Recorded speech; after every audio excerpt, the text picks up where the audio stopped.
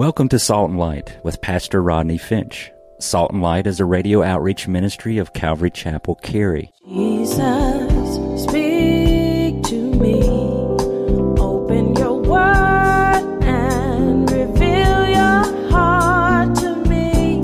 Salt and Light is a series of verse-by-verse studies through the Bible, focusing on its practical application to our everyday lives. Salt and Light is recorded live at Calvary Chapel, Cary in Apex, North Carolina.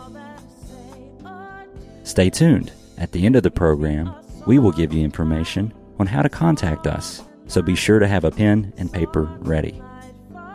Today, Pastor Rodney will be teaching from the book of Nehemiah, chapter 1. So grab your Bibles and follow along. Now with today's teaching, here's Pastor Rodney.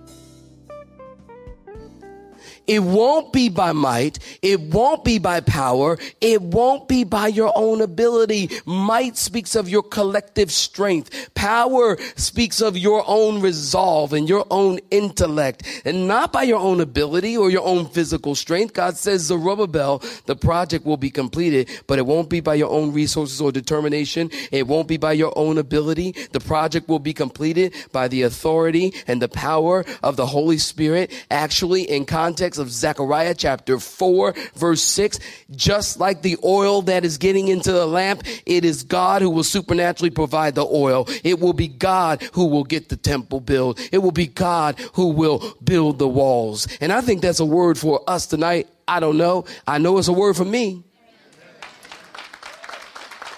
That's a word for me. What? 10 people clapping their hands? I don't see that. We all need to know that. It's not by might nor by power. Whatever you're planning, it won't happen by program or human power. It won't be by motivational speakers or human ingenuity or human inspiration. It won't be by your strategizing and your sweating and your striving. I got to know that. You got to know that. We need a bigger church. I want this half of the room to say amen. I didn't hear nobody over here. We need a bigger church, you know, and God is showing me it's not going to be, we will not get a bigger church by, you know, us sitting, you know, in the conference room and strategizing how to extract more money out of your pockets. It's going to be by God working and God empowered and Holy Spirit energized, not by might nor by power, but by my Spirit, says the Lord of hosts. It's God's work. I know that. Now, let me finish up this little bit of history right here. Let me just finish it up for you, all right? The history of Israel and Babylon. Write this down. 539 BC. Cyrus overthrows Babylon, and he establishes the Medo-Persian Empire. So the Babylonian Empire is no more. He now establishes the Medo-Persian Empire. 538 BC. Cyrus issues a decree allowing the Jews to return to Jerusalem. At that time, many returned, and they laid the foundation to the temple, and the temple was completed in 515 BC. Now, even though a decree, get this, mind-boggling, even though a decree, or maybe not, even though a decree went out that the people of God could return to their homeland, many of them stayed in Babylon. Remember, for some, Babylon is all they knew of life. Many were born there and raised in Babylon, and many went to Babylon High School, and many of them went to University of Babylon.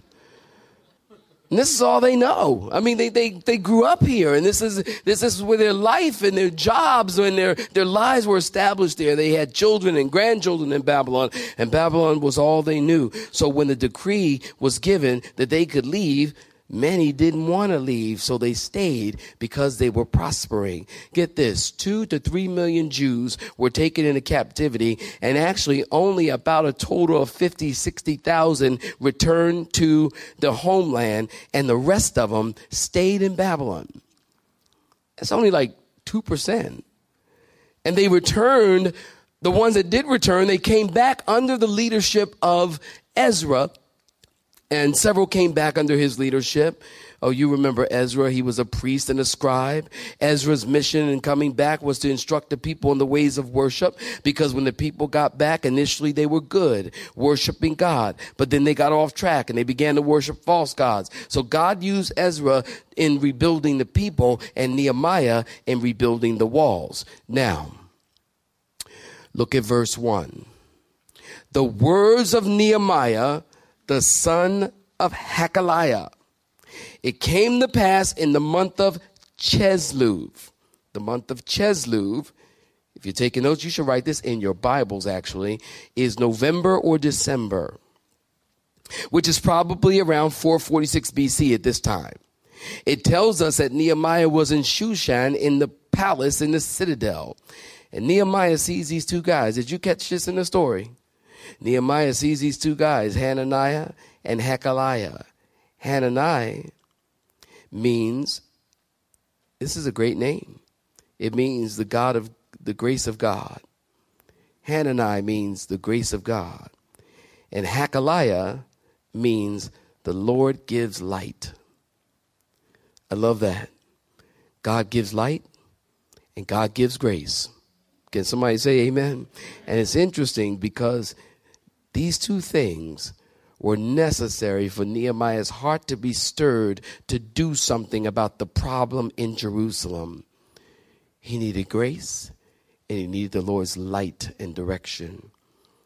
So 1,000 years after the time of Moses and some 400 years before Jesus is born, the nation of Israel and the Jewish people are in a desperate place. Notice in verse 2, Nehemiah asked how things are going with the people who had survived the captivity and how things going in Jerusalem. And then in verse 4, the people of God are in great distress and reproach. The walls of Jerusalem are broken down and the gates are burned. And the Bible says, when Nehemiah heard these words, he sat down and he wept.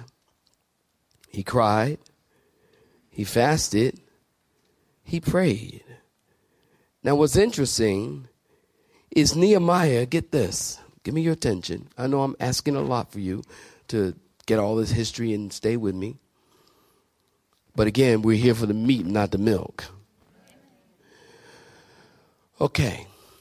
So Nehemiah, it's interesting to me that Nehemiah is concerned for the city of Jerusalem and he's never been there. He's never even been there. He's never seen the city of Jerusalem. Nehemiah was born in the captivity. And it's interesting because although he's never seen Jerusalem, yet Jerusalem is in his heart. You know, I think that God has stamped Jerusalem on the hearts of every Jew, even if they've never seen it. During the Passover celebration today, are you listening? Today, during the Passover celebration, no matter where they are in the world, the Jews make this statement. They say, this year, here, next year, anybody know? Jerusalem. Even if they've never been there. There are many Jews alive today who've never been to Jerusalem. But they will say, up in New York plenty, they will say, this year, here, next year, Jerusalem. Why? Because God has stamped Jerusalem on the heart of every Jewish person. And I honestly believe this, that God has stamped Jerusalem on the heart of every Christian. And do you believe that? I do. I really do. That's why, listen, there's always, even if you never go, even if you never can afford it, even if you never get there, isn't there somewhere deep down in your heart that says, I want to go to Israel? Just by show of hands. Can I get a witness? That's everybody. Every Christian for sure. You want to go.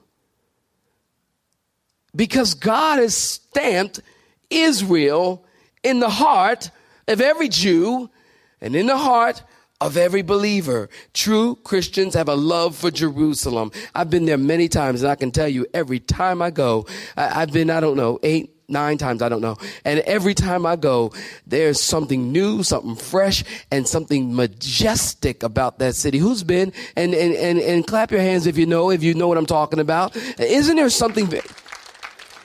See, It's beautiful. It's majestic. It's amazing. I've been trying to tell y'all don't listen. You need to go to Jerusalem. We're going in 2013. Save your pennies. You need to go. I got a fear of flights. Listen, what you got fear of flights for? If God wants you, you go on right here from Apex. Don't you know you are going right from Apex? Listen, you can walk right out there, right on 1010 and a Mack truck hit you. Isn't that great? What'd you learn tonight, honey? Well, I could be hit by a Mack truck.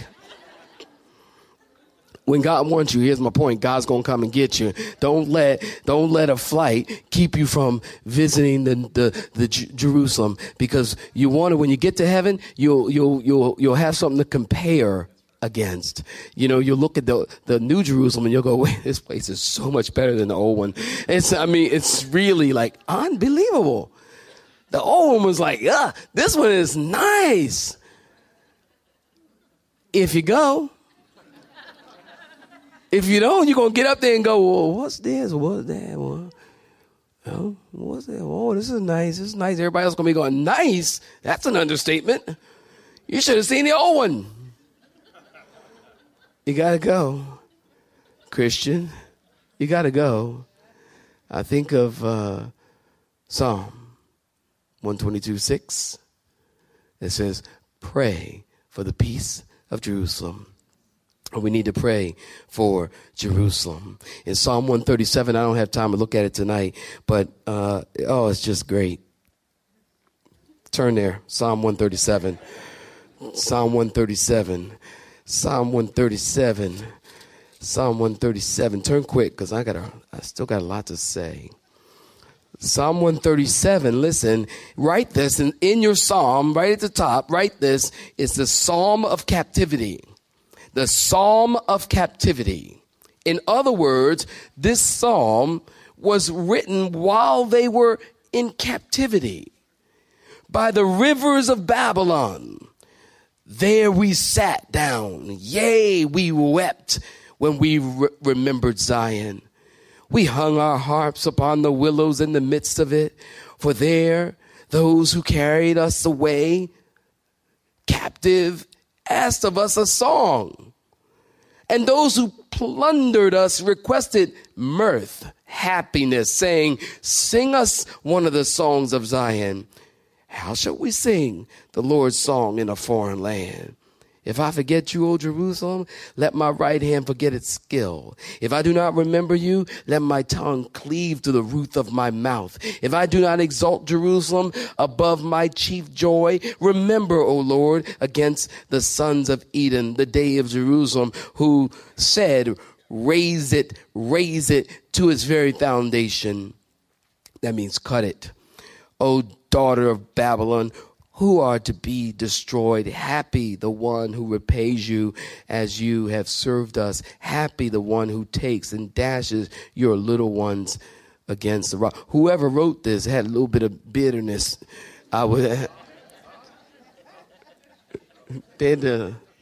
Just a little bit of bitterness. But this is a song of captivity. If I don't remember Jerusalem, this is a striking thing. Let my right hand forget its skill.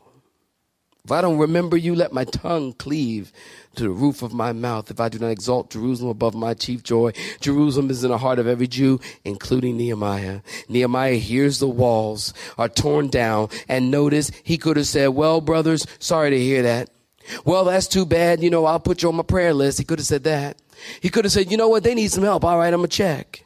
He could have said that. Nope. You find in verse 4, I want you to go back to Nehemiah and look at verse 4. Nehemiah wept. Why? Because the walls were torn down. Now listen, in our day, walls don't mean very much.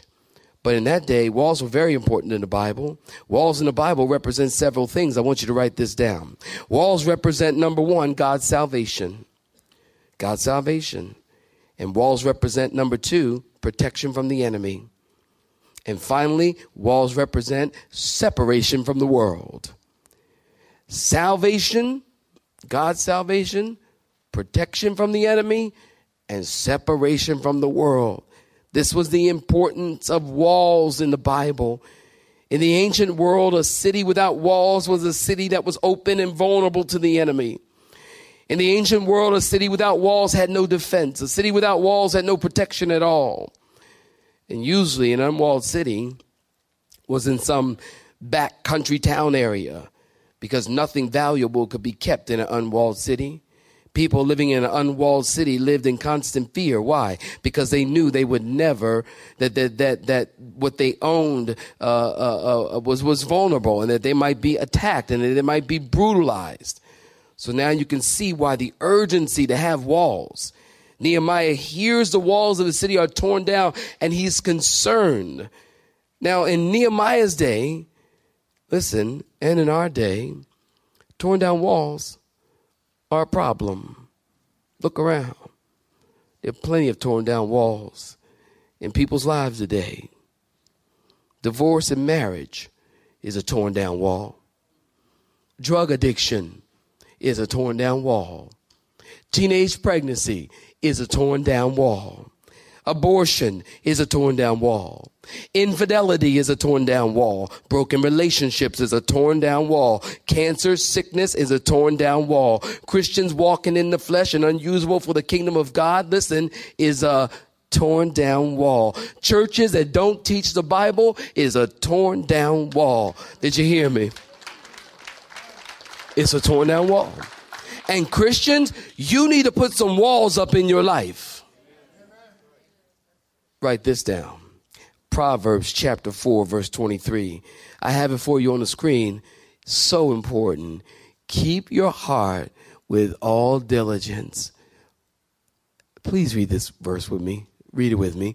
Keep your heart with all diligence, for out of it springs the issues of life. We need walls. 3 quick reasons why we need to guard our hearts. And by guarding our hearts, you're strengthening the walls of your life while you're taking notes. Number 1, because your heart is extremely valuable. Somebody say amen. You guard things that are worth something. You don't guard garbage. You put garbage out. You put the trash out. I put the trash out every Tuesday. I put it out. My wife put it out. Whoever gets home first, I usually try to let her get home first. She's actually good at it, though. She really does put it out quickly. And so I put it out. I mean, I put it out sometime, don't I? Sometime, but you get home more often than I do anyway. Sometime.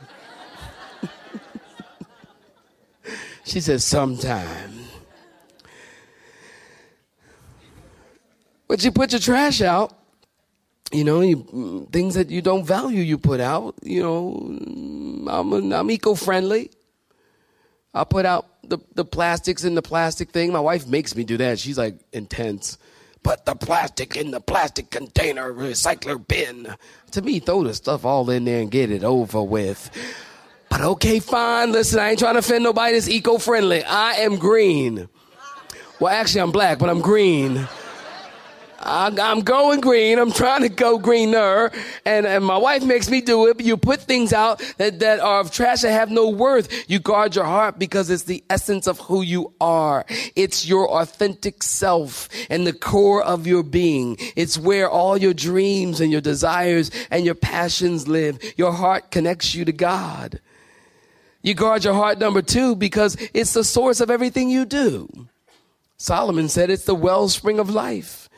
Your heart overflows into your thoughts and your words and your actions, and it impacts everything about you. If your heart is unhealthy, everything will be unhealthy. And so imperative to guard your heart. And thirdly, guard your heart because it's under constant attack. Can the Christians say amen? The heart is under constant attack. Christians, you're living in a combat zone. How many times we got to talk about this? You're living in a combat zone. Remember, I told you the Christian life is a battleground, not a playground. And Satan would love to tear down the walls of your life. So guard your life. Guard the walls of your life.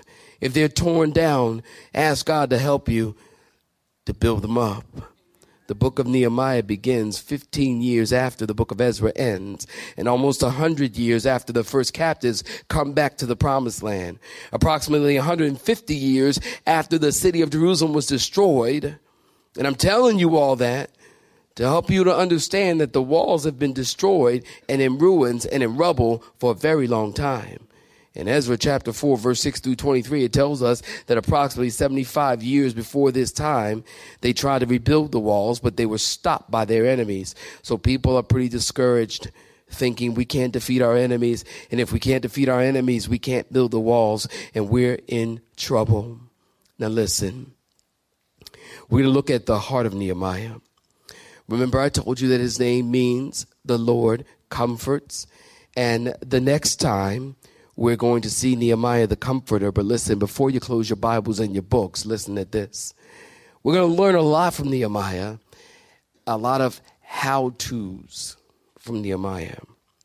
How to pray about your problems, how to plan your work and remain steadfast in your work for God, how to set God-given goals, how to motivate others when morale is low, how to become a person of vision, how to humble yourself before God.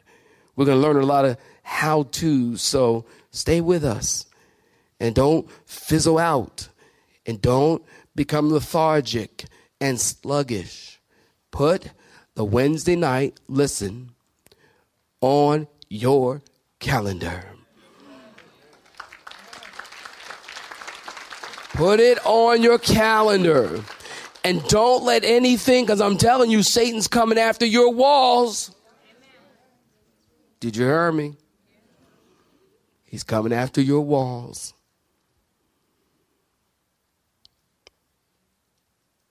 And you've got to guard your heart. Guard the walls. Oh, how you do that? Stuff you see, stuff you hear, people you talk to. Don't hang around with people who are not encouraging and exhorting you and encouraging you. Don't you love people like that love you and encourage you? Don't hang around people. I'm telling you straight. Don't hang around people that are bummers. Danny Downer, Grumpy Gus, Sammy Sad. Don't hang around people like that, because that stuff bring you down. Don't know what I'm talking about. You just walk away going, ugh. And now you're preaching, Pastor. That's what I'm trying to tell you. Don't hang around people like that. Hang around people that encourage you, because encouragement is one way to guard your heart. Come to Bible study. Come and worship God. Yes, worship will be simpler on Wednesday night, but that don't mean you can't lift your hands. That don't mean you can't praise the Lord. That don't mean you can't clap your hands like right now. Let's worship God and let's come together and be the body of Christ and love one another. We talked about it on Sunday. I feel like preaching again, but I can't. Love one another. I want to. Love one another, because we need to love one another, and we need to be the body of Christ, and we need to link arm in arm and pray for each other and allow God to minister to encourage each other. That's why I'm trying to finish the sermons early, and I did pretty good because I'm pretty done. Because I want you to come and pray, and I want you to stay and minister to each other, and go to the cafe and get some coffee, and then bring somebody next week, and tell them we're Wednesday night Bible study is important for your spiritual life. Is one of the ways in which you putting down mortar so you can put up another brick and mortar and put up another brick and mortar and put up another brick and rebuild your faith and rebuild the walls around your life so you can be a strong Christian. That's what I want to see. This church, I don't care how big this church gets. I don't care. I never did. I care that you're strong in the Lord and the power of his might. I don't care. I have never been trying to build a big church. And if you know me, you know that's right. I never tried to build a big church. I never did. I don't care about that kind of stuff. I don't care. I don't care. I don't care. I want you to come to Bible study because I want you to grow. I don't want you to come to Bible study because I want the place to be packed. There's a difference. And we need to grow together and love each other. And that's why I'm in Nehemiah, because Nehemiah is about rebuilding. And rebuilding your faith. And rebuilding your life. And putting the walls around your heart. So that you can become strong in the Lord. You are not going to become a strong Christian by hoping you become a strong Christian. Did you hear me? It's not going to happen. You can talk about it all day long. You can pray about it all day long. You can fast, weep and mourn about it all day long. You will not become a strong Christian until you bury your face and your heart in this book. Somebody knows what I'm talking about. All right? You have been listening to Salt and Light, a radio outreach ministry of Pastor Rodney Finch and Calvary Chapel Cary, located in Apex, North Carolina. Join Pastor Rodney Monday through Friday at this same time. For information regarding service times, you can contact us at 1-800-293-0923. That's 1-800-293-0923. You may listen to today's broadcast in its entirety by visiting the media library on our website at cccary.org.